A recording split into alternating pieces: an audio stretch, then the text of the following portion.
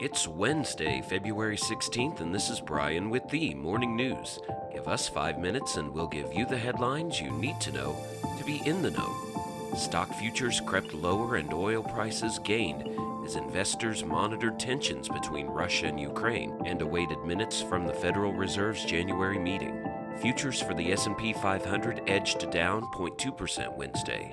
The broad index rose Tuesday, snapping a 3-day losing streak after Russia said it had pulled back some troops from the Ukrainian border.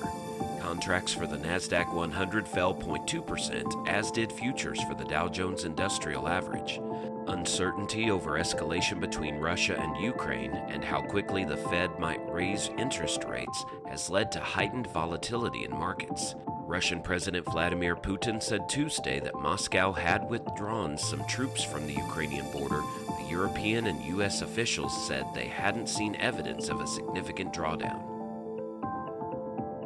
Social media companies would be held responsible for harm they caused to children under bipartisan legislation being introduced today in the latest move to strengthen regulation of internet platforms. Dubbed the Kids Online Safety Act, the measure by Senators Richard Blumenthal and Marsha Blackburn would also require tech companies to provide periodic assessments of how their algorithms, design features, and targeted advertising systems might contribute to harm to minors. Tech companies would have to give minors the ability to opt out of algorithmic recommendations.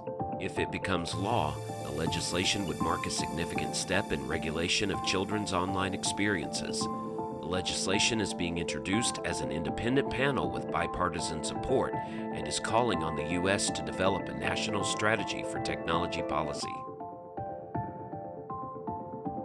The Biden administration told Congress it needs an additional $30 billion in coronavirus response aid, according to people familiar with the matter. Some Republican lawmakers have expressed skepticism about approving additional money to combat the coronavirus, arguing that the administration should first spend all of the money included in the $1.9 trillion pandemic response legislation that was signed into law last year. An official from the HHS confirmed that the department briefed congressional aides on the request and said the additional aid would, quote, help us continue expanding the tools the country needs to stay ahead of the virus and help us move toward the time when COVID-19 will not disrupt our daily lives, end quote. The request for more funding comes as lawmakers are trying to work out an omnibus spending package for fiscal 2022.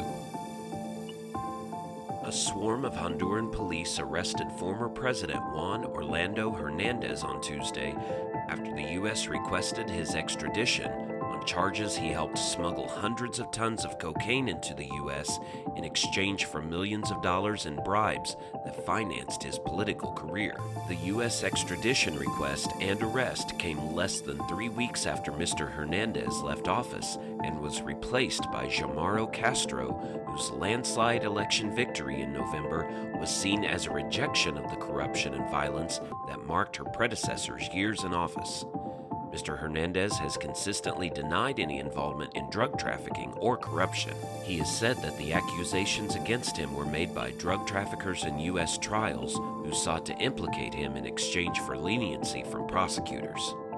And Ottawa's police chief was ousted Tuesday amid criticism of his inaction against the trucker protests that have paralyzed Canada's capital for over 2 weeks, while the number of blockades maintained by demonstrators at the U.S. border dropped to just one.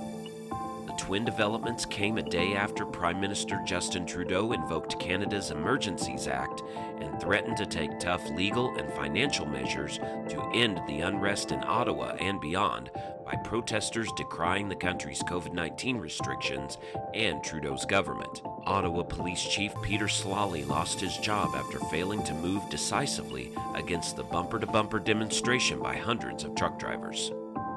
Now you know, and you're ready to go with the morning news.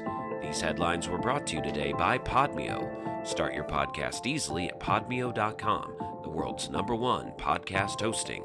Subscribe to this daily morning brief on Spotify, Apple Podcast, and themorningnews.com. Thank you for listening.